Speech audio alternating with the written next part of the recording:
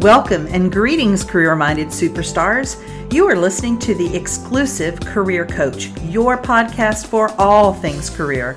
And I'm Lisa Edwards, the indispensable career coach for superstars just like you. Now let's dig into this week's topic, shall we?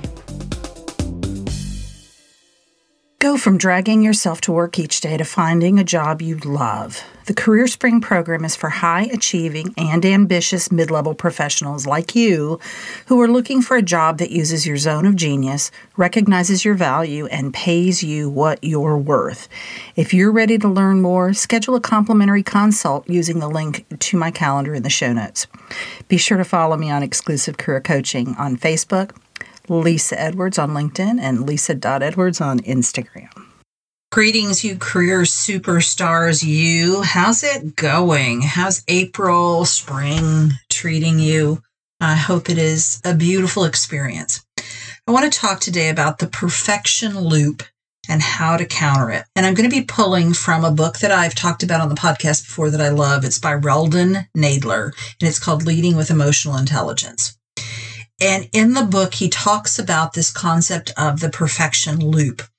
And essentially what it is the fact that success-driven people who are very goal-oriented and success-focused, often set unrealistic goals that set them up for failure and or frustration. And I see three problems with unrealistic goals that he talks about in the book as well.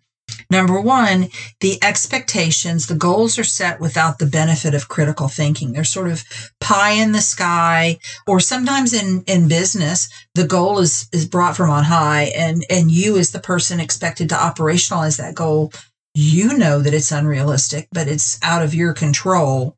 But oftentimes we do that to ourselves. We set unrealistic goals we don't really think through. Do we have the staff? Do we have the time? Do we have the budget, whatever it may be, to achieve that goal? The second thing is, once the unrealistic expectations are set, we don't revisit them for accuracy or realism. So we don't stop and say, okay, I gave myself a 6-month timeline to bring in this much revenue, and now I'm at the halfway point, so I should theoretically have 50% of the revenue in, and I only have 10% of the revenue in. What's going wrong here? Do I need to revise my goal or my action steps to achieve that goal? I'm just going full speed ahead. And then the third thing that happens is those unrealistic expectations are often adhered to as the golden rule. So there's nobody, not only are we not revisiting them for accuracy or realism, we're not questioning, should we have those goals? Should we have those expectations? Are they the right ones for, what we're trying to do? There are 6 stages of the perfection loop. And number 1 is perfection is set as an expectation. So off the bat, we are expecting of ourselves. And this is really about how to control yourself, because again, when those unrealistic expectations are set from above, we often have to approach them differently. But for ourselves, we often at the outset determine perfection. And perfection can look like, if the goal is 100 million in revenue, then 100 million in revenue is what we have to get. And 99 million in revenue is a failure. So we've set a perfection goal. The second thing that happens is stress, pressure, and possibly procrastination going into the task. So stress, right? We've set this unrealistic, exorbitant goal. We feel the pressure, really, in many cases, that we're putting on ourselves to achieve that goal. And oftentimes what will happen when we have set such a lofty goal and haven't worked out the steps, what are the problems I'm going to encounter? How will I address those? What is my success plan? We procrastinate on that goal because at some level we know we can't achieve it, or we don't want to fail. So we fail ahead of time by not even getting started. Then the next thing that happens is, as to be expected, there is a less than expected performance that occurs, right? So because we have set unrealistic goals, we've set ourselves up for perfection, we're coming into it with a ton of stress and pressure on ourselves. We might be procrastinating. We don't get the results. It's the less than expected results are going to happen. Then the next thing that happens is you are on your case. And I did an episode a couple of weeks ago about being on your side versus being on your case, which is a really nice complement to today's episode. And when you are on your case, you are using beating up language for yourself or for your team. You're not looking at it from the perspective of what went wrong, how can we improve, what did we learn. It's not that kind of language. It's what an idiot kind of language. And then you become less confident about yourself and your team because you've set this unrealistic goal. You didn't have a plan for success. Your expectations weren't met. You're beating yourself up. You're beating your team members up. It's a natural outcropping of that the next time a big expectation or goal comes along, you will feel less confident in your ability to achieve. And then finally, you determine to do better next time. I'm going to do better, but you really haven't learned how to map this out and how to do it better. You just sort of vaguely say, I'm going to do better. When you recognize that you're in a perfection loop, you can begin to see how unproductive it is.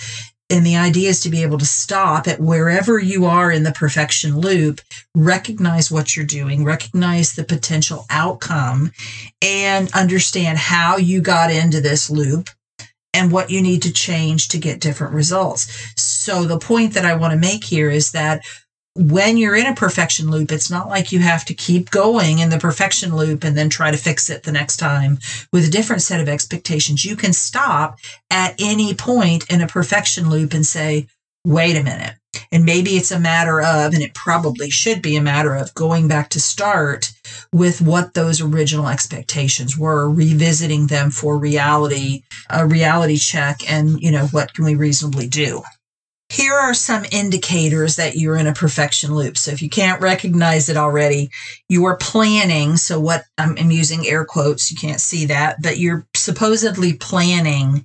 What you're actually doing is worrying. You're not really planning. You're not mapping out a plan. You're worrying about how this can fail, what's going to go wrong, blah, blah. So you're spinning in confusion or worry rather than solutions. You're, in air quotes, preparing is actually avoiding. I have seen so many people in the entrepreneurial space that are supposedly doing, again, air quotes, and I hate air quotes, but this one needs it. They're doing research. Oh my gosh, this is one that really drives me nuts. They're checking with their spirit, right? They're listening to their, inner voice, or they're getting, tarot readings and all of those things. And I'm not dishing any of that. But if it is actually, in fact, a way of avoiding reality, then you're spinning in the perfection loop.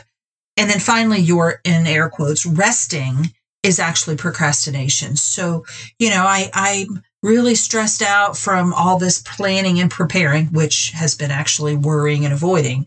And so I need some rest before I start this. I don't have the strength. I don't have the physical stamina. I don't have the mental energy. And all you're doing is procrastinating because you're afraid of failure. So you've decided to fail ahead of time and just not even start. How do we counter this perfection loop? Number one, obviously, we have to assess how realistic and attainable our expectations are. So essentially what we're doing is we're looking at our evaluation system. Do we have one? Because that could be the problem. We don't have an evaluation system. Or is it faulty because it is not based in reality? It is unrealistic. Next, we want to determine what resources, time, or other kinds of help you're going to need to get the task done. So, all right, now that I've gotten more realistic with my goals, my expectations are more in line with reality, what do I actually need? I'm not just going to go blindly and assume I'm going to do this thing and I'm going to have success. I need to look at the tools, the resources, the time, the money, whatever it is to be successful. Next, assess where you currently are in the perfection loop and determine the first step to regain control, right? So, and part of that is that assessing how realistic and attainable your goals are. Do we just need to go back to square one and get realistic with this goal? Or is there another point at which we need to kind of go back to and take a step to regain control? Next, how can you view your evaluation of the outcomes of this activity so that it becomes a learning experience for the next time. So looking at the perfection loop, how you got in it, at what point you recognized that you were in a perfection loop, how you regained control, what did you do, and what can I learn from this perfection loop that I was in to make sure it doesn't happen again. And next, who do you need to support you and in what ways? So is it an issue with a boss? Is it a coworker? Is it a spouse at home? Who do you need and how? And you want to be very specific in what ways they can help.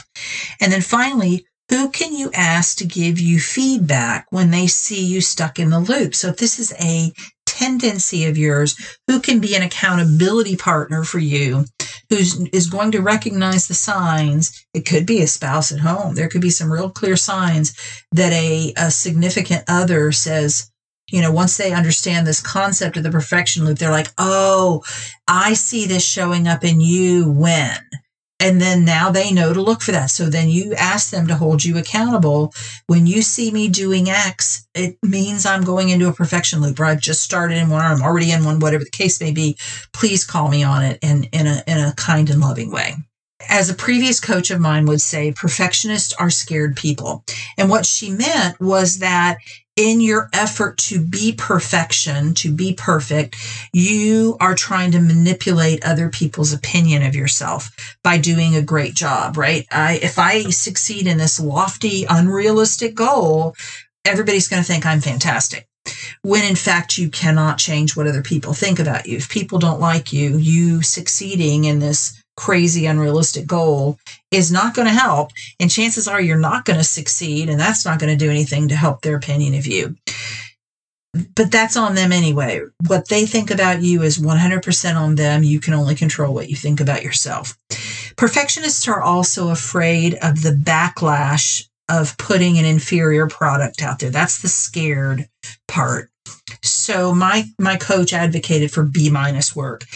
And what she meant by that was get that work out into the world, get a result out into the world. It may not be perfection.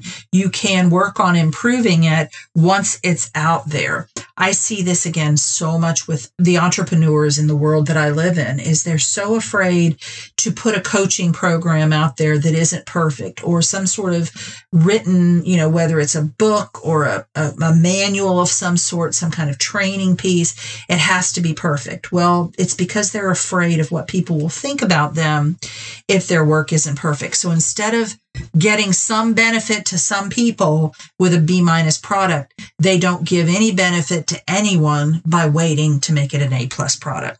And I think it's also important to bring up a saying that I love to say in this regard, and that is, it's not about winning or losing. It's about winning or learning. So if I am not successful in this goal, I haven't lost. What I've done is I've learned. If I am retrospective, and if I can look at this objectively, I can learn how I went wrong. I can look at myself with compassion, try to do better next time, and not consider it a failure, but rather a learning opportunity. I hope this has been helpful. I hope it's given you some food for thought, especially if when you heard about the perfection loop, you were maybe kind of rolling your eyes and going, oops, that might be me. Or as Forrest Gump liked to say, I did that. I have definitely done the perfection loop before, so I know of what I speak. Again, I hope this has been helpful, and I will see you next week. Take care. You've been listening to The Exclusive Career Coach with Lisa Edwards, CEO of Exclusive Career Coaching. It would be great if you would rate, review, and subscribe to this podcast. Also, I want to be your career coach, so be sure to ask questions about your career management challenges and job search situation. Until next time.